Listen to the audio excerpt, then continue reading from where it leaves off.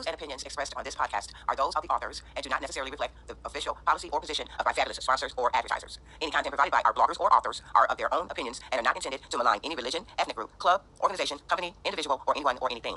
This disclaimer was brought to you by DisclaimerTemplate.com.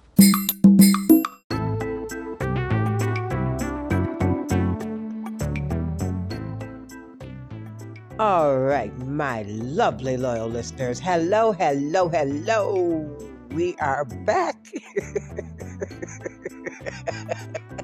Today is Hump Day, Wednesday, November 9th, 2022. Hopefully you got a chance to get out and vote yesterday and you got the results that you wanted. Now, on today's episode of As the Massage Table Turns, you guys, we are next in line to get out of the sinkhole of the rabbit hole of hell. And I'm so excited because I can see the exit. Yes, we're still in the rabbit hole. But right now, we're in the sinkhole that we fell in a couple of weeks ago. And we've been driving down that sinkhole. But we're almost at the exit of the sinkhole. And then we're going to be still in the rabbit hole, but at least we'll be out of this dark sinkhole. So, after this brief pause for the cause, which you guys know, it's the fair use notice is next. But after the fair use notice, we will be jumping into today's episode of As the Massage Table Turns. I'm excited for today's episode. Hopefully you're excited too. And did I tell you I love you for listening? I love you for listening. And I want to take a second to thank you so much for your lovely, loyal listenerships. We will be right back.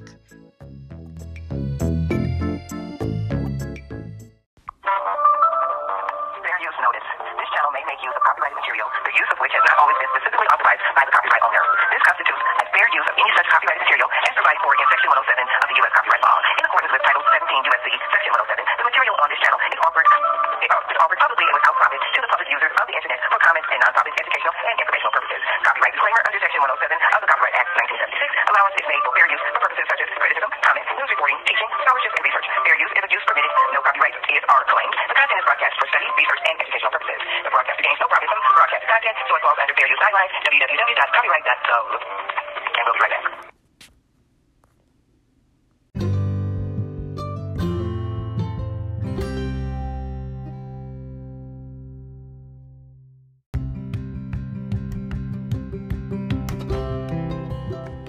All right, my lovely loyal listeners, we are back and we are on the website mentalhelp.net.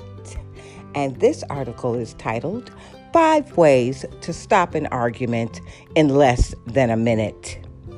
It was written by Pat Lowe. Okay, wait.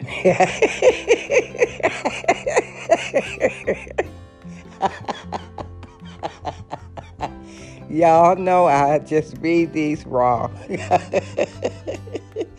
Okay, I'm going to try it. Pat Laducore. That's what I'm saying. Laducore. PhD. Okay? 5 ways to stop an argument in less than a minute. Now, Pat Laducore, PhD, helps people dealing with anxiety, panic, and relationship stress who want to feel more focused and confident. She has a private practice in Berkeley, California. Now, they have this whole little bio on Dr. Pat, but we're going to read the article, 5 Ways to Stop an Argument in Less Than a Minute.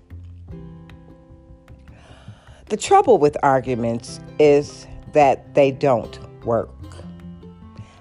I'm not talking about a good debate where you have some great ideas and they clash and you start a healthy back and forth that feels fun. I mean arguments where tensions start to rise, responses start to get personal, and you go around in circles without getting anywhere. Often, this kind of conflict takes on a life of its own, where you end up arguing about who does more of the chores or what time you came home last night, while bigger issues like caring, teamwork, and appreciation hide under the surface. This is what many of the couples I work with mean when they say, "We can't communicate." They start what seems like a simple conversation, and within minutes it escalates into criticism, blame, hostility, or stonewalling. It's not just couples either. Unwanted arguments happen in families, between friends, and at work. With some skill, though, you can learn to stop them so you can get on with solving the real concerns. What doesn't work? Have you ever felt like you know you're right, but the other person doesn't understand?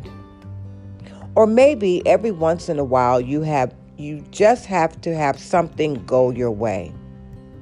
For some people, the feeling of urgency nudges them into using some of these tactics: speaking more loudly, bringing up evidence, speaking with a tone of urgency, refusing to let the topic drop, following the other person from room to room.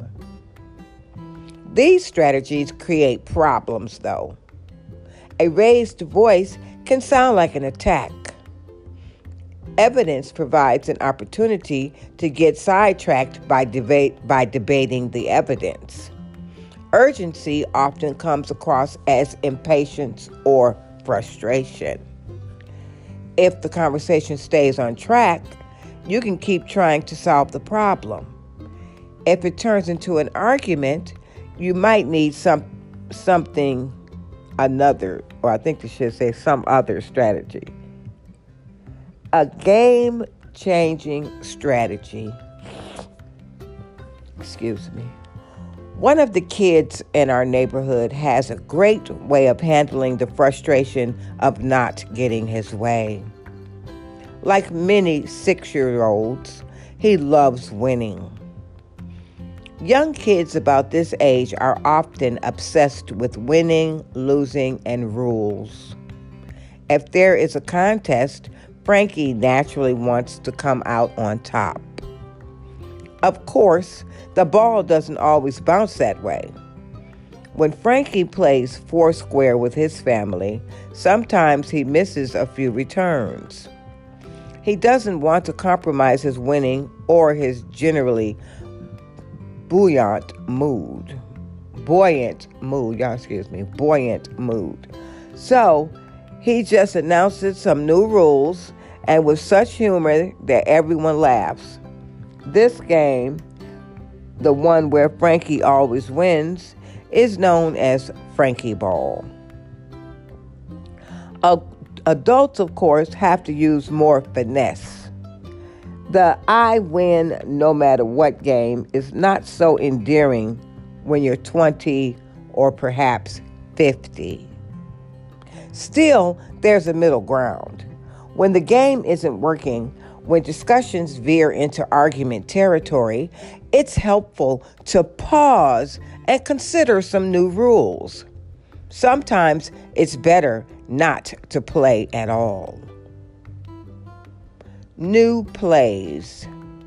There are many ways to graciously step back from an argument. Here are 4 simple statements you can use that will stop an argument 99% of the time.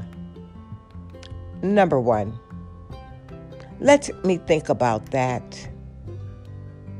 This works in part because it buys time. When you're arguing, your body prepares for a fight. Your heart rate goes up, your blood pressure increases, you might start to sweat. In short, you drop into fight or flight mode. Marriage researcher John Gottman, calls this flooding. Your mental focus narrows so that you think about the danger in front of you rather than nuances and possibilities.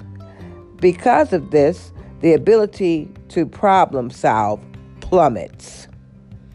When there is no lion about to pounce, flooding gets in our way. Taking time to think allows your body to calm down. It also sends a message that you care enough to at least consider someone else's point of view, which is calming for the other person in the argument. Number 2, you may be right. This works because it shows willingness to compromise. This signal is enough to soften most people's position and allow them to take a step back as well. Yet, it's hard to do. Sometimes my clients worry that giving an inch is very close to giving in. In my view, it's usually the opposite. Acknowledging someone else's point of view usually leads to a softening. Look at some examples. Comment: blue jeans aren't appropriate to wear to work. Response: you may be right. Comment: this project is going to be late. Response: I'm working on it, but you may be right. Comment: you didn't handle that very well. Response: you may be right. Notice that with this Aikido-like sidestep, you are not agreeing that the other person is right. You're only acknowledging that there might be something to their point of view and implying that you'll consider what they said. Number 3, I understand. These are powerful words. They work because they offer empathy. They stop an argument by changing its direction. Trying to understand someone else's point of view isn't an argument. They are sometimes hard to say because pausing to understand can sometimes feel like giving in. It's important to remember that understanding doesn't mean you agree. Understanding doesn't mean you have to solve the problem. With the pressure to assert yourself or fix it out of the way, you can just listen. Number 4, I'm sorry. These words are perhaps the most powerful in the English language. One administrator I know says that half his job is apologizing to people. Many people are reluctant to apologize, fearing that an apology is an admission of guilt and an acceptance of complete responsibility. This view, unfortunately, often makes the problem worse. Apologies sometimes just express sympathy and caring. I'm sorry you didn't get that job. More often, though, apologies mean owning some part of the responsibility. I'm sorry my comment came across that way. It's not what I meant. Occasionally, an apology is an admission of complete responsibility, and in those cases, a heartfelt expression of regret becomes all the more important. You're right. I didn't get it done on time. I'll do everything I can to make sure it doesn't happen again. Apologies change the game from "it's not my fault" to "I understand." Apologies are powerful. They have prevented lawsuits, improved business communication, and healed personal rifts. Home run. Of course, sidestepping an argument is only the first step in sorting through an emotionally charged issue. Sometimes you have to dig beneath the surface so that you can talk about the beliefs and feelings underneath. Then there's work to be done in negotiating a compromise or coming to an agreement. However, arguments keep you spinning in circles and usually make the problem worse.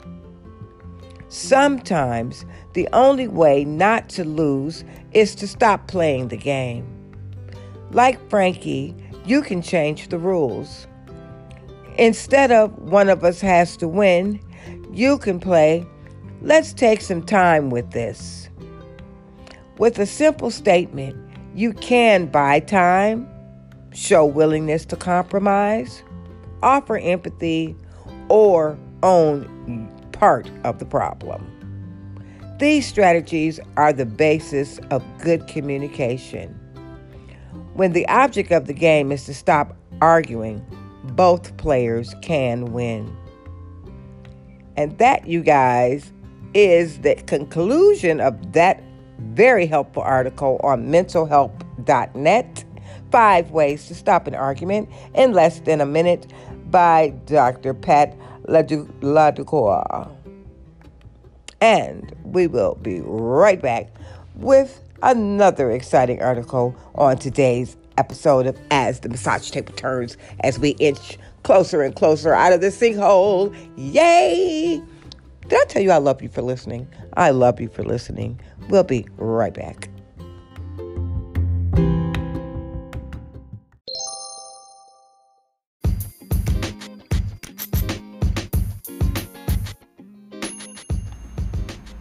It's time for Dictionary Definition of the Day.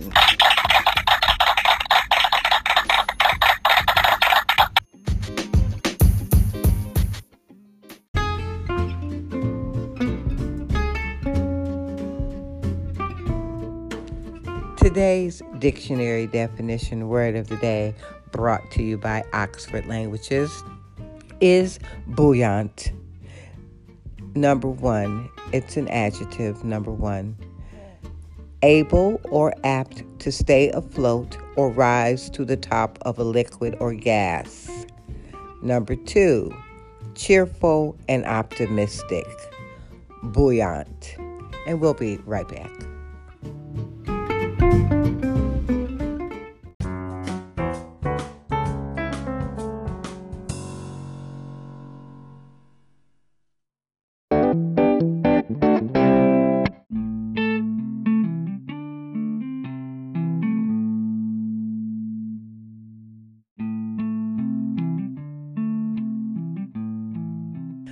All right, my lovely loyal listeners, we are back and we are on the website Inc.com, and this article is titled 6 Smart Ways to Disagree with Someone Respectfully. Disagreements are inevitable. Use these tips to make them productive instead of petty. This was written by Kat Bugard of The Muse. What a world it would be if we all agreed on absolutely everything. But as you already know, that's just not reality. We all have our own thoughts, opinions, and values, which means disagreements can be pretty common, especially in the workplace. However, there's a big difference between just disagreeing and disagreeing respectfully. The first will likely cause hurt feelings and only add fuel to an already tense fire. But the second, that approach can lead to new ideas and a much more productive discussion. Unfortunately, it's all too easy to get so wrapped up in your own beliefs that all common courtesy goes straight out the window. So, as a friendly reminder, here are 6 key tips for disagreeing with someone, respectfully, of course. Number 1, focus on facts. A strong argument is one that uses facts over opinion. But that can be difficult to remember when you're in the middle of a disagreement. However, a respectful, not to mention compelling disagreement is one that prioritizes logic over your emotions about the situation. So don't forget to place your emphasis on the reasoning and information supporting your disagreement. Not only will that make you much more convincing, but it'll also make it clear that this isn't personal. Number 2, don't get personal. Speaking of getting personal, it's something you want to avoid at all costs when disagreeing with someone, particularly in a professional setting. Obviously, that means you shouldn't put down the other person or attack his or her ideas and beliefs. That's not at all helpful or productive. Instead, focus on illustrating why you feel the way you do. Remember, your goal is to effectively present your ideas, not to just poke holes in the other person's. Number 3, recognize the good. Yes, you're disagreeing with this person, but rarely is a suggestion so bad that you can't find a single nugget of wisdom hidden in there somewhere. Before launching right in with your argument, it's best if you can preface it with something that you like about that person's original suggestion, and then use that as a launching point for your own idea. For example, something like, I definitely think you're on the right track in saying that we need to improve our customer response time. But what if we did it this way instead? Share your ideas in a way that's friendly and collaborative and not at all accusatory. Number 4, remember to listen. There's a trap that's all too easy to fall into when you find yourself in the middle of a disagreement. Rather than actively listening, you're just sitting there waiting for your chance to respond. Unfortunately, conversations where you're completely tuning the other person out are never productive. So, remember to actually listen to the points your conversational partner is presenting. You might be surprised. You could end up finding an even better solution that way. Number 5, use I statements. Which one of the following statements sounds more harsh and critical? You always come up with these big ideas so close to the deadline that you only make things harder for everybody. I see where you're coming from, but I'm concerned we might be getting too close to the deadline for major changes. Chances are the first one made you recoil just a little bit.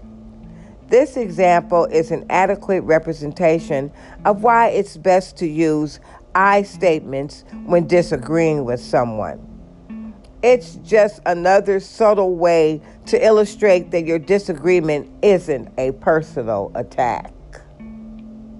No, effectively disagreeing isn't all about sugarcoating what you're trying to say. But making even this small effort to soften your language can make a big difference in how your message is received. Number 6, know when to move on. That cliche catchphrase, agree to disagree, is oft repeated for a reason. It can be a handy sentiment to lean on when you need it. Perhaps one of the most important pieces of respectfully disagreeing with someone is knowing when you need to just call it quits and move on. No, it's not always easy to swallow your pride and walk away, particularly when you feel strongly about your side. But sometimes it's the best thing you can do. Disagreements are inevitable, but there's definitely a wrong way and a right way to present your own arguments. Implement these 6 key tips, and you'll be able to disagree in a way that's effective, professional, and always respectful. Inc. This Morning, the daily digest for entrepreneurs and business leaders. And that is an email. They want your email for you to sign up for that email. The opinions expressed here by Inc.com columnists are their own, not those of Inc.com. I'm going to read their disclaimer. Of course I am. They put it up here. I'm going to read it. But that's it, you guys. From Inc.com. I really enjoyed that article. I hope you enjoyed that article. 6 smart ways to disagree with someone respectfully. That was by Kat Bugard, the Muse. Thank you, Miss Kat, for that lovely article. And you guys, I think we have time for one more short article, and that's going to be the conclusion of today's episode of As the Massage Table Turns. So we'll be right back with the conclusion and another quick short article. Did I tell you I love you for listening? I love you for listening. Are you having as much fun with this article as I am? I am. I hope you are too. And you know what? Be smart about disagreeing with people, okay? All right, we'll be right back.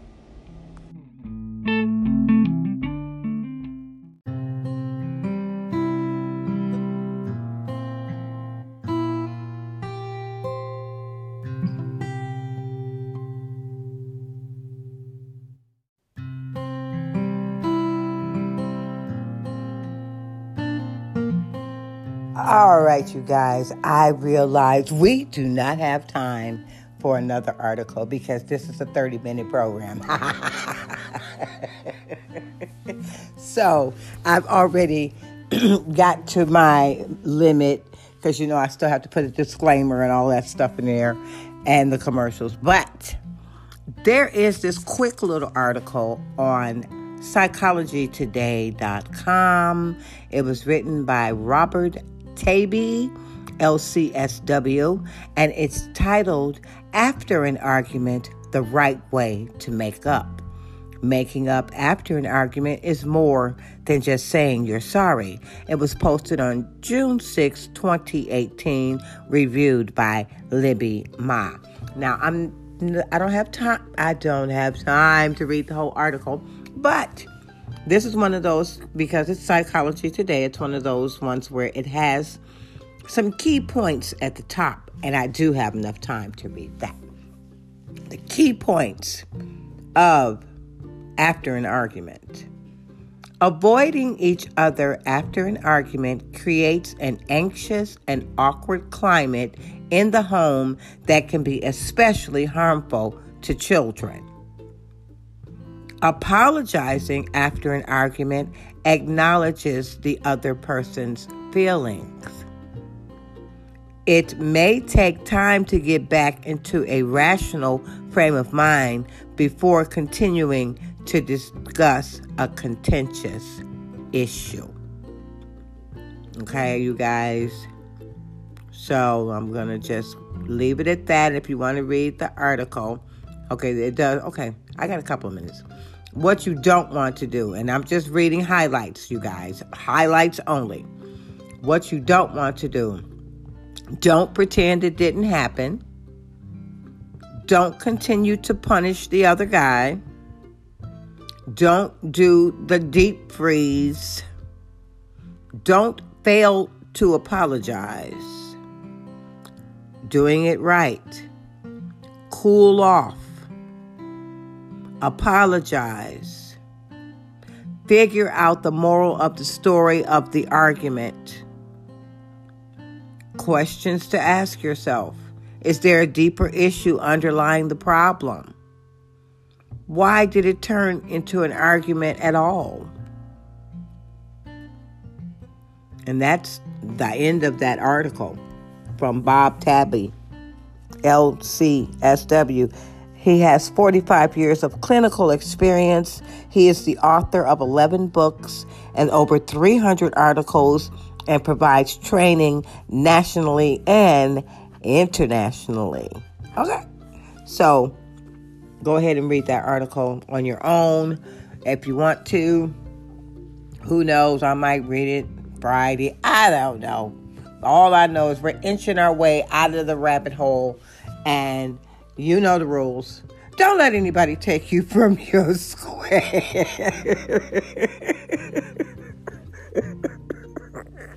You are the only you in the universe. And there's nobody on the planet or in the universe that is doing a better job of being you than you. And on that note, have a happy rest of the Wednesday. Chill out on Thursday, and we will be back on Free Friday. My favorite day, other than Monday, Tuesday, Wednesday, and Thursday, and Saturday, and Sunday. Anyway, I love you for listening. This is Miss Rose. Thank you so much. And please support my sister podcast, Just Miss Rose, and you. And again, I thank you so much for listening to today's episode of As the Massage Table Turns. And we will talk with you Friday. Have a great one. Bye. Oh, thank you.